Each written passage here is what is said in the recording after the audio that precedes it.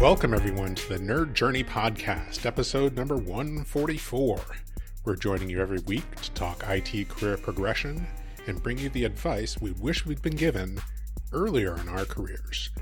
I'm your host, John White, at VJourneyman on Twitter, joined by my co-host, Nick Cordy, at NetworkNerd_. Hey, Nick, how's it going? Hey, John, I'm doing great. We are pre-sales technical engineers with backgrounds in IT operations. We hope our career discussions will be vendor neutral, relevant across disciplines, and remain timeless. If you're enjoying our content, please drop us a positive review on Apple Podcasts or wherever you subscribe. And if you want to get in touch with us, tweet or DM at Nerd Journey. Ultimately, we're just two nerds on a journey. A journey to virtual enlightenment. So let's take a trip. Awesome, Nick. Hey, so today is part 4 of our ever-lengthening discussion on Deep Work by Cal Newport. If listeners haven't listened to any of this yet, go ahead and check out part 1, which is episode 141, where we discussed basically the first half of the book, which covered the why of deep work, like what the definitions of deep work are and kind of the hypothesis of the value of deep work. And then in episodes 142 and 143, we talked through the first rule of actually applying, the practical rule of applying deep work, which was work deeply. But there were many, many subpoints and subtleties to that, which is why it took us 2 episodes to really talk through the entire thing. Today, we're actually going to cover the entirety of rule number 2. But first, I'll talk about the format. We're going to do some summarization of the definitions of deep work, shallow work, and cover the hypothesis and why we're even talking about this book. And then we're going to do a little bit of summarization of the parts of the second rule on how to apply and actually do deep work. And we're going to take little breaks to answer some questions along the way. Namely, do we believe the point that's being made? Does it apply to each of us? Does it make us want to change? And what, if anything, do we anticipate changing? One thing we realized along the way is that this is how we kind of want to read books deeply from now on. And we also wanted to kind of model that for our listeners. This book is kind of making a big impact on us, and we wanted to kind of reread it with this format, summarize big points, take notes on it, really react to it, understand what our reactions are, and actually record those reactions, and then record what we're going to try to change based on those reactions. I think, it's not just for this podcast that we're doing this, but we're going to try to do it for, kind of the significant books in our lives from here on out. And the ones that are relevant to our, core topic of career progression, we might do this again. Probably not, maybe to this depth, or maybe it just depends on the book. So with that in mind, Nick, do you want to talk us through why we're even reading this book? Absolutely. So let's do definitions. What is deep work? Well, it's not work in a deep hole, I'll tell you that. It's professional activities performed in a state of distraction-free concentration that push your cognitive capabilities to their limit. These efforts create new value, improve your skill, and are hard to replicate. And that is the exact opposite of shallow work, not to be done in shallow water necessarily. Non-cognitively demanding tasks that are often done while distracted, which are easy to replicate and do not create a lot of value in the world. So with those 2 definitions in mind, Cal Newport makes the deep work hypothesis, which is the premise of this book. The ability to perform deep work is becoming increasingly rare. At the same time, it's becoming increasingly valuable in our economy. As a consequence, the few who cultivate this skill and make it the core of their working life will thrive. So for us, that was pretty compelling, and we wanted to bring that information to our listeners. We both agreed that, and that was kind of the beginning of us deciding to bring that to the podcast, right? Yeah, we want to create new value for you and for us. We want to improve our skills, and we don't just want to duplicate somebody else's jam. Absolutely. We want it to be hard to replicate. Rule number 2, John, is embrace boredom. So what Newport says is that our ability to perform cognitively demanding tasks with intense concentration actually needs training. It's a skill and not a habit. So we think that we can lead highly distracted lives and then turn on concentration when we need it. But studies show that that is wrong. Newport says, don't take a break from distraction. Instead, we should take breaks from focus. So if you train your brain to be distracted, and you need that dopamine hit of changing tasks or seeking out a digital distraction, you're not going to be able to perform high-level deep work. So what Newport says is we shouldn't schedule deep work. We should assume that everything is deep and then schedule the small times for shallow work. Ah, very cool. Yeah, so there's some subpoints to that, right? The first subpoint is that this strategy works even if your job requires a lot of internet use and or, prompt email replies. So you can schedule time blocks for those tasks. Just schedule them more frequently. And just make sure that you keep the discipline of actually scheduling those things and not just succumb to doing it whenever the urge hits you, right? So again, the idea is avoid that dopamine hit. Do your deep work, maintain your concentration, and then if your time block actually says, hey, this is the time you're supposed to be responding to email or be, highly reachable, then go ahead and do that in this block of time. The second point here is regardless of how you schedule your internet blocks, you must keep the time outside of those blocks absolutely free from that highly connected use. So resist the temptation to get connected during deep work. It's just too easy to, pick up your phone to grab, a key piece of information that's only stored there. And then while your phone is up, you say, oh, maybe I'll just go check and see how the sports scores are going or what the latest trends on Twitter are, or maybe that news feed in Facebook.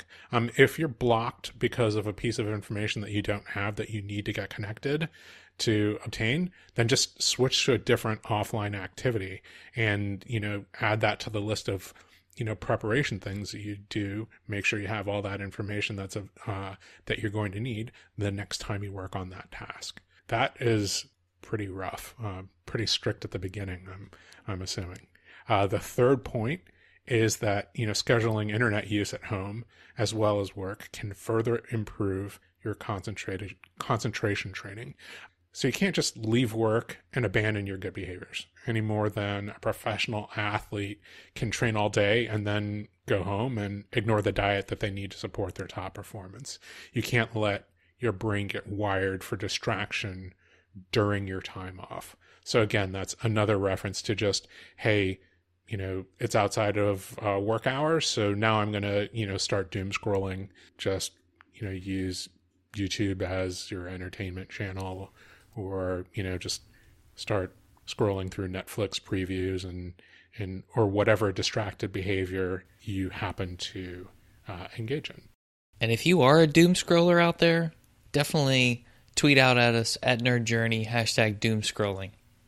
I would love to see that, as would John. So on to our reactions. Like, do I believe this point? It makes total sense to me. I absolutely believe it. The idea that your brain circuits, the ones that you train the most, are the ones that we fall back on using. So if you're training yourself to be highly distractible, you think of something and then you just indulge yourself in that. Like, that circuit in your brain, that behavior is going to be highly trained, highly efficient. It's going to fire really, really quickly.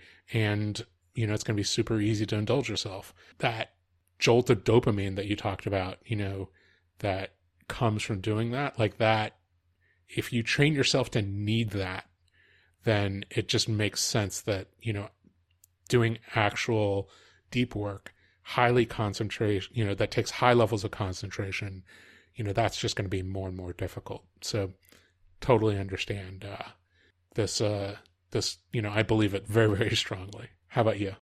I find this one really interesting.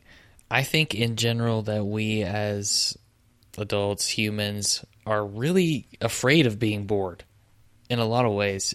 again makes me think back to Tom Hollingsworth in episode 127, where he just continually felt the need to do something. For him, it wasn't necessarily doomscroll or anything like that. He just needed to be doing something. But I felt like the concept was kind of similar. We have this need to fill that downtime with something, some sort of distraction to keep busy. And, I definitely buy into the need to train ourselves. And Newport says that it's a skill, not a habit. But I think that the building of the habit trains the skill. And that's the dependency chain that works here. And when we build those new habits in the right way, as he says, structuring the time blocks, then it won't encourage us to seek the distractions in our downtime. Yeah, that's a really good point and a really interesting take on it, I guess. I mean, as you were talking, I think it just reminded me of, I don't know, it might have even been listening to Cal Newport's podcast, Deep Questions, where he said, at no other point in our history as humans have we had devices in our hands that we could hold that were built by social scientists to distract us and just grab our attention endlessly and to monetize that, right? So the idea that, you should just not indulge yourself in that is super compelling. And now that I think about it, I think when I was a lot younger and I hadn't been diagnosed with ADD, attention deficit disorder, I always carried around a paperback book. And that is what I used to distract myself. So if I didn't like what was going on in class, I would just read my book. I mean, in the middle of class, right? It was not good.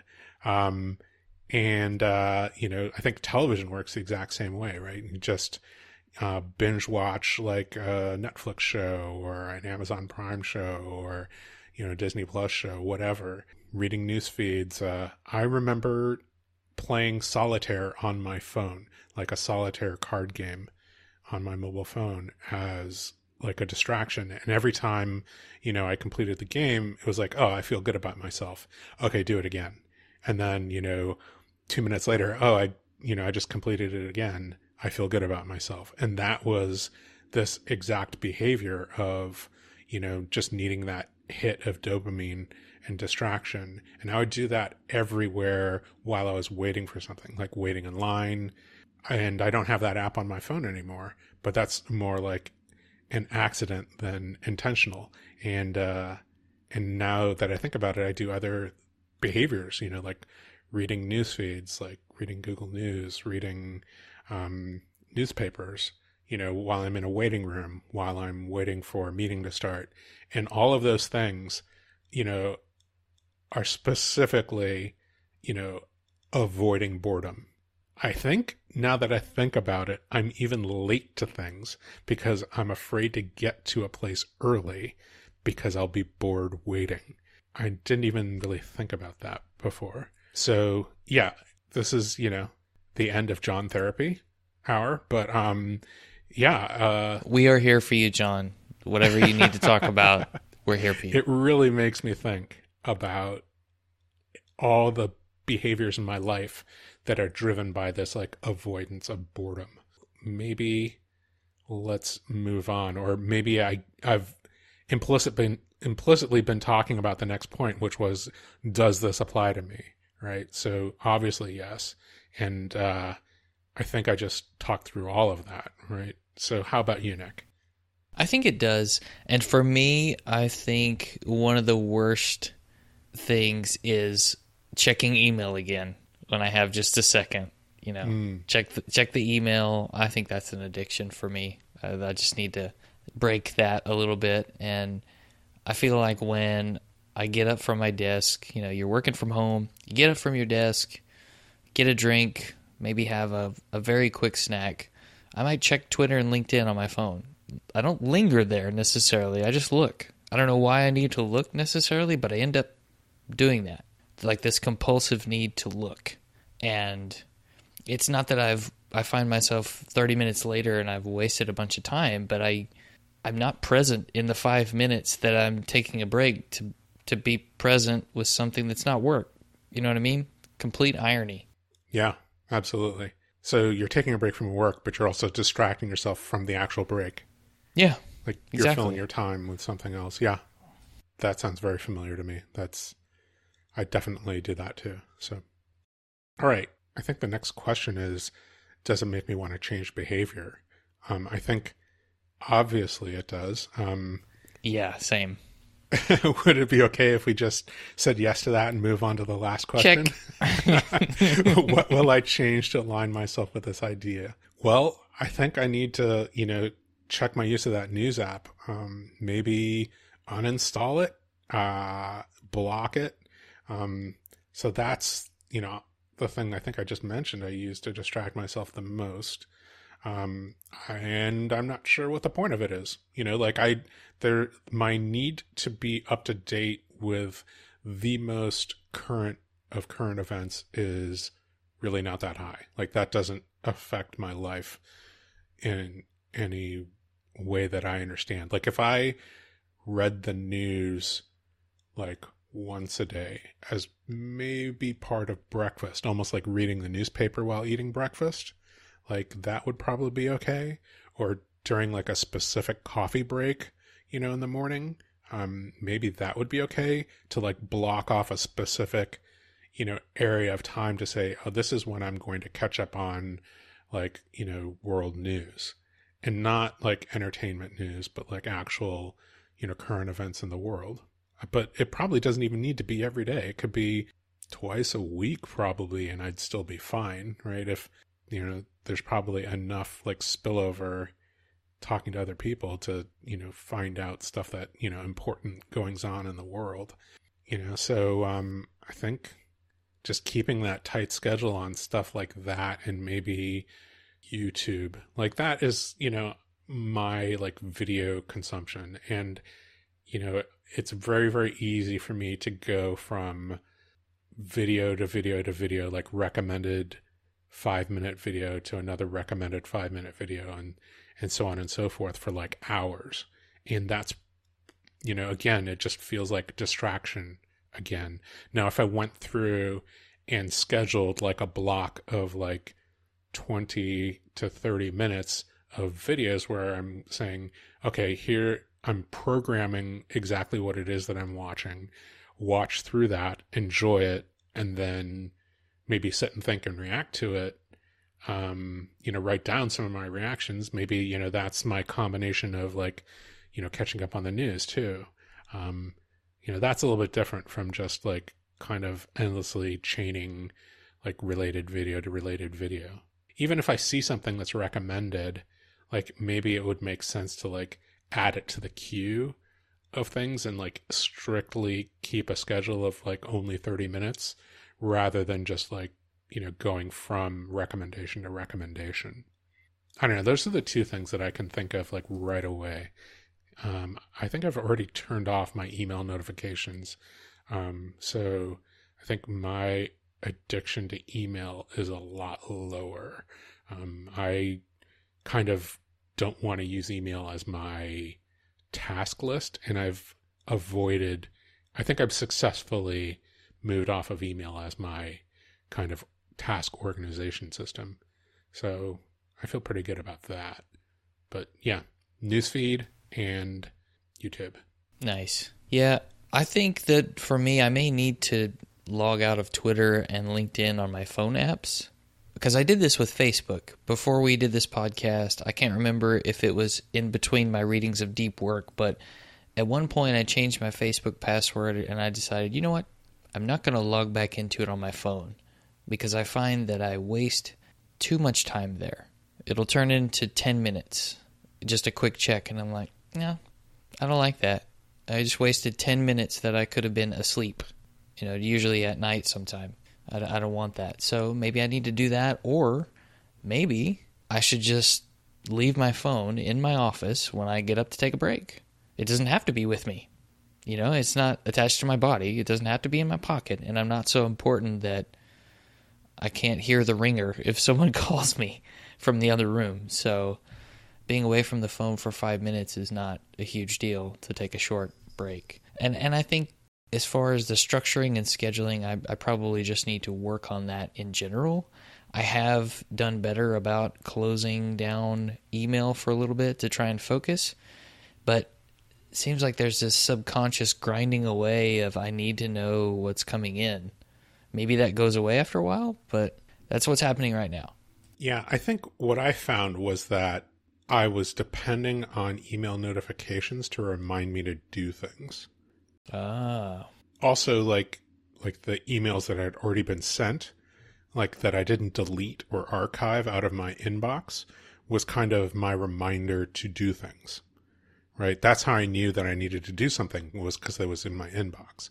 So once I took it out of the inbox, and then made it a task, I think Outlook has tasks that I think you can create from an email, right? So if you just move your task organization system from a single threaded inbox to single threaded, Outlook task, then it's not you're checking your inbox to remind yourself. I don't know what it is for you, but for me, it was always that I can't remember everything. I know that I'm forgetting something. So I'm just trying to remind myself what's going on by looking at my email to make sure that somebody isn't reaching out to me because I've forgotten to do something critical. And it was just that kind of low level anxiety all the time. So now that I'm creating a task, I always create a deadline, and that deadline shows up in my calendar, right? So I know I'm not forgetting anything. That's just the most simple and rudimentary task management system that you can have. Yeah. That's an email is not a task, right? A task is a task, and it can be based on an email, and it can be linked to an email, but that email is not the task. I don't think for me it's so much I'm afraid I'm forgetting. It's a fear of, I'm not going to be responsive enough. It's this innate need to be super responsive, and I think that is my own issue and not the expectation. Yeah, I see what you're saying. You know what I mean? Yeah, I see what you're saying. Now I'm on the couch, John. I'm getting off the couch. Well, that's why I would never walk away from my phone, because I would say, if you need to reach me, sending me a text and then escalating to calling me would be the way to reach me, right? Not via email. Mm-hmm. I would never send somebody an email and expect a response within 2 minutes. It's an offline communication method. You know what I mean? But if I was calling somebody or leaving them a voicemail, it shows a little bit more urgency. Or war dialing them, right? Call, hang up, call, hang up, call, hang up until they pick up. That is a real emergency. That's what I would expect somebody to do in an actual emergency, right? One of your loved ones is in danger or something has happened. I'm going to call you until you answer the phone. Yeah. Right. Makes sense. If I was in a work meeting and I saw, somebody call me 4 times in a row, probably the 5th time I would say, guys, somebody's trying to reach me. I need to break away just in case it's an emergency. That's how I'd react. Yeah. Right? I think that's perfectly fair. Yeah. I don't know. Maybe I should publish that to people though. I just kind of expect that everybody knows that, which is probably not fair. That's a good point. The assumptions we make that may or may not be true. Yeah. Yeah. All right. Maybe move on to the next section. Works for me. Okay. So the next point here is to work like Teddy Roosevelt. And if you don't know how Teddy Roosevelt worked, he actually went to school, and he had these super short periods of intense concentration with no breaks, no distractions, and he was still able to complete his classwork, an amazing amount of work in such a short period of time, and he gave himself a tiny amount of time to do it. So you should try to do the same thing every now and then. I think he said maybe do this to yourself once a week, but emphasize the intense concentration and not necessarily the short periods. Kind of puts that pressure on you. Another one is meditate on a professional problem while you're engaged in mostly a mindless physical task, like going for a walk. Maybe you're folding laundry. And continue that intense focus. One suggestion for this is to be wary of distractions and looping. So if something else pops into your mind, you need to redirect your thoughts back to the problem you need to focus on. That's an important one. And then the second suggestion under this is to structure your deep thinking. So we want to review what the variables of the problem were that you're working on, define the next step, question you need to answer, and think about that. At the end of your time, whenever that is, consolidate your gains and make sure you know the answer you came to or the progress you made. Record it. Record your progress. And I'll let you take this last one. All right. Yeah. The last point is I think the title of the last point was memorize a deck of cards. And he gave the example of people who were doing engaged in other cognitively demanding work. So I think the point here is engage in other cognitively demanding activities that can help you in your deep work process. So it acts like additional training. And the examples that he gave were memorizing a deck of cards, and there's like a specific methodology to do that. I think, wasn't there another example of a man who converted to Orthodox Judaism like pretty like late in his life, and he was engaged in like the serious study of the Torah, which goes along with that. So like that activity was incredibly cognitively demanding. And as he improved in that, he found that he was able to improve other parts of his work life, right? So it's this idea of have another hobby in your life or some other like non-work activity that is also cognitively demanding. And that will keep you focused on that type of work or that kind of training and ability outside of your work life. Or if you do want to learn how to memorize a deck of cards, just read Moonwalking with Einstein by Joshua Foer, and he talks about the memory palace technique that you can use. Fascinating book. Yeah, that was the exact reference in Deep Work as well. And he even talks a little bit about the technique, the memory palace technique in Deep Work. But yeah, I think reading Moonwalking with Einstein is kind of a cool thing. It was a fun read. So how about these questions and reactions? Do I believe this? For me, I believe parts of it. I think I feel suspicious of the work like Teddy Roosevelt section because it feels a little bit like the journalistic philosophy of Deep Work, which was, on a dime, shift into this intense deep work period of time without any warning. So that time pressure, I understand, but I'm always suspicious of it, right? Because it's that applying pressure upon yourself, like ramping up the almost the anxiety circuits to get yourself to work by limiting time. And it also, for me, it might act as like an excuse to procrastinate until it's pretty late to do the project and say, oh, well, now I only have one day to do it. And that this is a tactic, not a mistake that I've made. So I'm a little bit concerned about, giving myself an excuse to do that.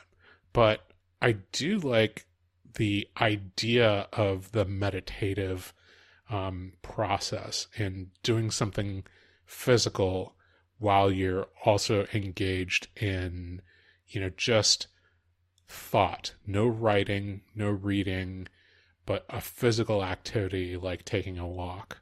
And maybe even taking a walk through nature, right? Which was one of the tactics about, refreshing yourself a little bit earlier on in the book.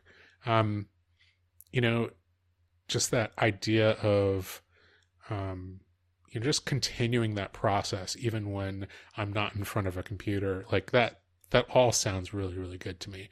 The idea of adding a cognitively demanding, like non-work activity, like a hobby, a little bit scary, but I totally understand it, right? So I might or might not have mentioned before on the podcast that I am a swing dancer. It used to be like a fairly serious hobby of mine. And learning how to do that was an intensely cognitive activity. Like the physicality was one part of it, but like you just had to think through that, and remember like how to do things, or like even learning how to do a dance move, move 1, move 2, move 3, move 4, and then have the teacher give it to you in not the order that you learned it in, and you just have to remember it. It's like, do this, then this, then this, then this, and this, and this, and this. I remember a colleague of mine, or a friend who was learning at about the same time, tell me once, hey, I used to not be able to remember directions to a place, and he couldn't visualize a set of directions until after he learned how to swing dance, after which he was pretty good at that. So it kind of goes along with this theory of like, adding this other cognitively demanding activity can improve your functions in other areas. So do I believe it? Absolutely. How about you? Well, I like the idea of the short burst, honestly, and putting some pressure on yourself. Unlike me. However, I like the idea. Remember, I said I like the idea. I think I would have to test it because I feel like it would up my stress level, and I wonder if the increase in stress level would actually make my ability to concentrate go down, because the perfectionist in me is going, "Oh, this isn't enough time to finish this," and I don't know. There would be an internal struggle there that I'd have to experiment with quite a bit. And I really like the idea of structuring your deep thinking. I think that it is sort of that next level shutdown routine, but for the deep thinking and not the end of the workday. That's how I thought about it, at least. Yeah, I like that. Actually, when you were talking, it reminded me of something else from, I think it was Your Brain at Work by David Rock. And he talks about how your brain actually needs like a balance of stress hormones and like reward hormones. And that might have been like dopamine and norepinephrine. I don't remember exactly what the details were, but it was just like, it's like finding that balance of engagement and like excitement, but not too much excitement, that to that like stress and inhibition level, like where it starts to become destructive, and not too much of the reward hormones where you just start seeking that out at the cost of actually doing the thing. So I'll have to find that reference and maybe drop it into the show notes. So how about, does this apply to me? I think so. Like I can look at these things and go, yeah, I'm not doing enough of some of this stuff, right? Definitely not the meditation. Definitely not the hobby. Not during the quarantine, during the lockdown. During social isolation time. That's probably a better, more accurate descriptive way of talking about how we've been living for the last 18 months or whatever.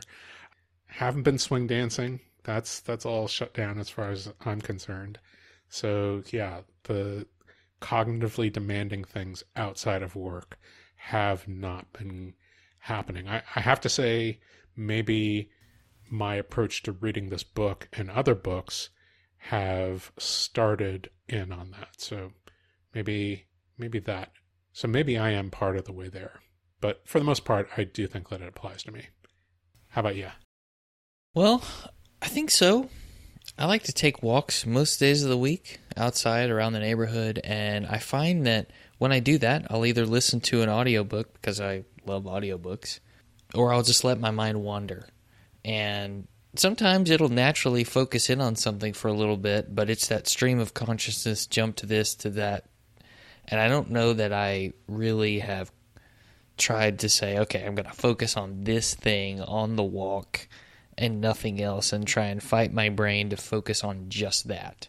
We know that exercise stimulates the brain, and as you mentioned, being out in nature helps as well, possibly give you some good ideas.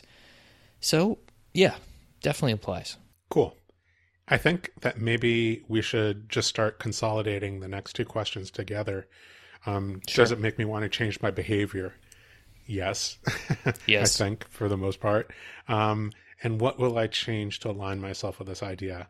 I think that I need to start adding meditative walks. So I have like, relatively green spaces in and around where I live. And I'm working from home right now. So to be able to schedule some of my deep work time to be away from sitting in front of the computer makes a lot of sense. So I can say, okay, I'm going to schedule my time, like the first 30 minutes of this hour block that I have blocked off to take a walk and think about problem X. I can definitely do that. As for adding a cognitively demanding hobby, that is harder, but I think that it's worth doing.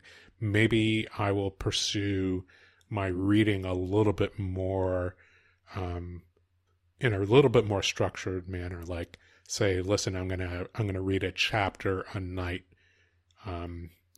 during the week, and maybe give myself 1 or 2 nights off a week from doing that. But I'm always going to read at least 5 to 6 chapters during the week, and try to do that almost every day.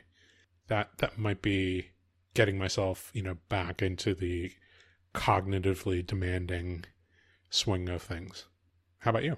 So yes, it makes me want to change my behavior. And like I said before, I feel like my subconscious is already grinding away on problems when I'm doing something else, whether I want it to or not. But again, I need more focus there. I actually invested in the Calm app to help with anxiety.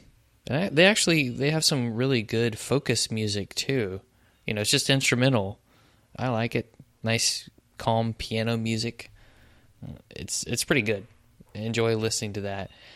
But when you do one of the meditations in the app, it's not all woo-woo, get weird kind of thing. It's focus on your breath and be present during this time so that you're not distracted. Help your mind come back to this one thing. And I think that's the same sort of focus you're after to think about a problem. And if you practice those things, these are like short 10-minute meditations maybe that you can do anytime. Sometimes I'll listen to one while I'm walking and just breathe deeply. And you can kind of feel your muscles relax and stuff while you do this, but your brain focuses on a specific thing. So I think part of it is not only the focus, but the being present so you can focus. So I'm going to keep doing the meditation. That is an excellent idea. I think I might try to do that as well. I think I have a different app that accomplishes the exact same thing, with some be present meditations. Recently, my team did one at a kind of an online team meeting, and I found it incredibly helpful. Very energizing, and it also helped really clear my mind of a lot of clutter, right? To just think about myself focusing on breath. Always surprising that type of thing actually works. Yeah. But, it definitely did for me. And you could, if you wanted to, listeners, you could do that as part of your work shutdown routine if you needed to help empty your mind, or even before bedtime. A lot of times that's when I find myself doing it to ease off into sleep without a racing mind. It doesn't mean your mind won't switch gears on you. It takes practice. And they'll even say, thank you for your practice. Yeah, I think that, it goes back to that idea of recognizing when you are distracted, like when you're trying to meditate, to say, oh, I've just become distracted. I recognize that, and then try to get back to the actual act of being present, or whatever it is you're trying to accomplish. Makes a lot of sense. That is a really good thing. I think I just looked it up. The app that I use is Headspace. And I looked at it and it immediately said, hey, it's been a while since we saw you. And I was like, okay, well, I'm not going to distract myself with that right now. But, yeah, don't let that get into your headspace. One thing I'll mention real quick, if you're someone whose workplace has a health and wellness benefit, you may be able to use that to pay for a subscription to one of these apps. So ask about that before you pay for it yourself, or maybe they'll reimburse you. It's not expensive, but ask. Yeah, really good idea. And maybe if you don't have that benefit, ask your boss if you can expense it anyway. There you go. Awesome. Okay, so how about some like summary thoughts just on this rule that we've covered for today's episode? Again, the title of the rule was Embrace Boredom. For me, the idea that we need to kind of restructure our lives around avoiding distraction was pretty compelling. So I really liked the kind of on the nose advice. Here's the things to watch out for. Avoid doing this. Do this instead. Very, very helpful. Just, thinking back, this is like the second or third thing that it's kind of, Cal Newport has kind of pointed out that was like kind of a big ask, right? To just let yourself be, bored sometimes, because that's important for you to be able to like exercise the resistance against distraction. It's a big ask, and sometimes like the things that are worth doing are able to be identified by how difficult it seems to do, or how unreasonable it seems on the face of it. It's not actually that unreasonable, right? To just say, oh, okay, you have a 2-minute break. Why don't you just sit there for 2 minutes instead of checking your phone? Why don't you just think about, what it is that you need to do, or how you're feeling right now, and not just, indulge in, watching a YouTube video or checking your news feed on any of a various number of apps. Like it's actually quite reasonable to not do that, right? But it just feels unreasonable at first. It seems worthwhile to me.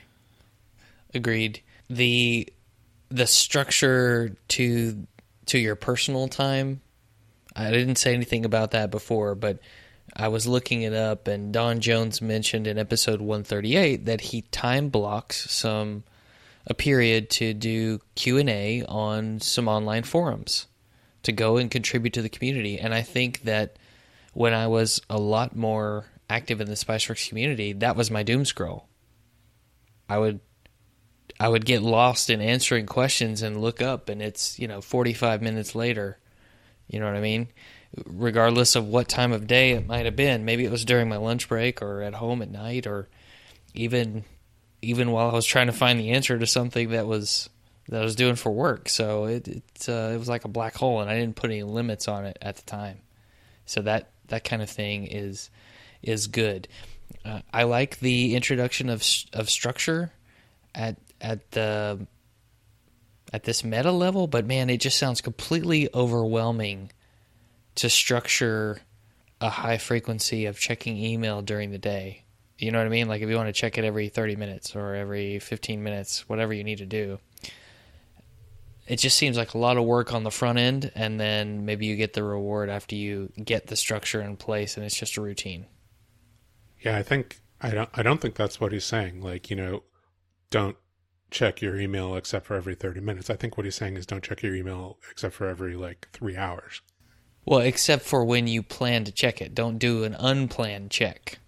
Right. You could plan to check it every 30 minutes, but if it's not a time to check email, don't do it. You got to train yourself to resist the temptation. Right. That's the secret sauce.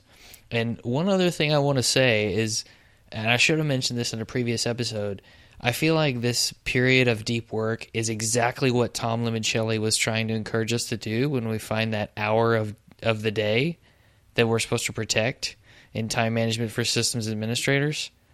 Absolutely. Your golden time where you would focus on the most important thing you need to do, like that's deep work. Yeah, absolutely. And it took me reading this book to figure out, okay, that's what he meant.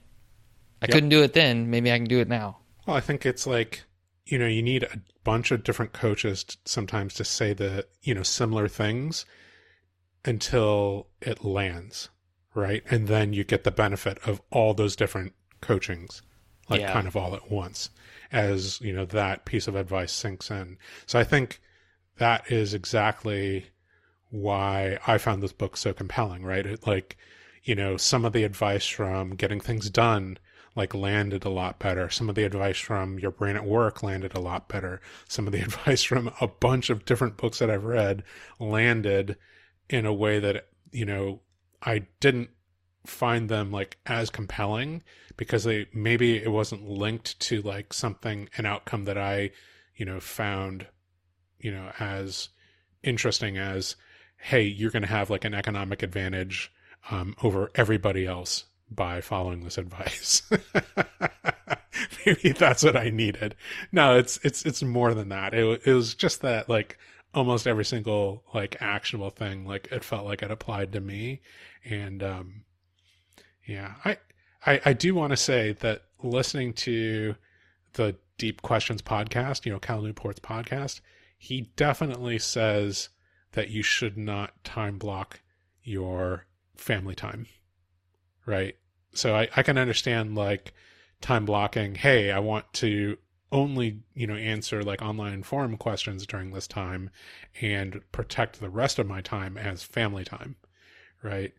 But he was explicitly saying, don't time block your family time and don't necessarily time block your weekends. Like you can have like general structure, like, oh, I'm going to, take a long walk with my family and, be 100% present with them, but you don't have to say, okay, that's going to be from, 8:45 to 12:15 and nothing else can happen like that. Like he said, he was kind of saying that's too far, right? You can have like a separate organizational system that you and your family use, but time blocking probably isn't it. Makes sense. Okay. Yeah. I have to say that like getting off the email addiction, it felt exactly like any other like distraction, right? Like not checking Facebook feed, not checking like my Google Newsfeed, not checking any number of forums that I used to follow like very, very, rigorously, as you said, or in the way that you described. So yeah, email exactly the same way. I think I feel like I've already gone through that process. And that involved also, I will say this, it involved like kind of going through a bunch of email filters to say, I'm getting a lot of email and not a lot of it is important. So if I check it every 2 hours and I only get like 5 pieces of important email, then it feels worthwhile. But it's almost like, an important function of checking email very, very often is to kind of do a manual filter, if that makes sense, to say, oh, I need to prioritize. Okay, this isn't important. It can be deleted, or it's not important. It can be archived, or put in this file for possibly later, but probably never. Like there's that kind of manual filter. And I think I automated a lot of that, not because like I'm a super smart guy, but because I took the advice of a super smart woman who like had an entire talk about that when I joined Google. She's like, you're going to be on a bunch of mailing lists. Every time you find yourself on a mailing list, like, set an auto filter for the mailing list and then set a reminder to check that mailing list. I don't know, once a week. Nice. How many do you need to see like a WinWire announcement like immediately after it crosses your desk and into your inbox? Well, yeah, John, it's a new email. It needs to be open right then. Don't you understand? I think some of us are still in the detox process, maybe. Well, I don't want you to feel judged. Like I am judging. But I feel heavy judgment. Yeah. Yeah, that's because I am judging you, but I don't want you to feel judged. Right. It's like backhanded judging. I get it. All right. Anything else before we quit for the evening? No, in the spirit of embracing boredom, we should definitely shut this baby down. Just a reminder again, we want people to subscribe and give us a positive review on Apple Podcasts or wherever you're listening. Don't forget to hashtag doomscrolling. We want to know if we're being helpful and are always looking for interesting questions to ponder. We're collectively on Twitter @NerdJourney. All right. Farewell, listeners. Tune in next time as the journey continues. I'm John White at VJourneyman for Nick Cordy at NetworkNerd_, signing off. Be bored. Don't be a doom scroller.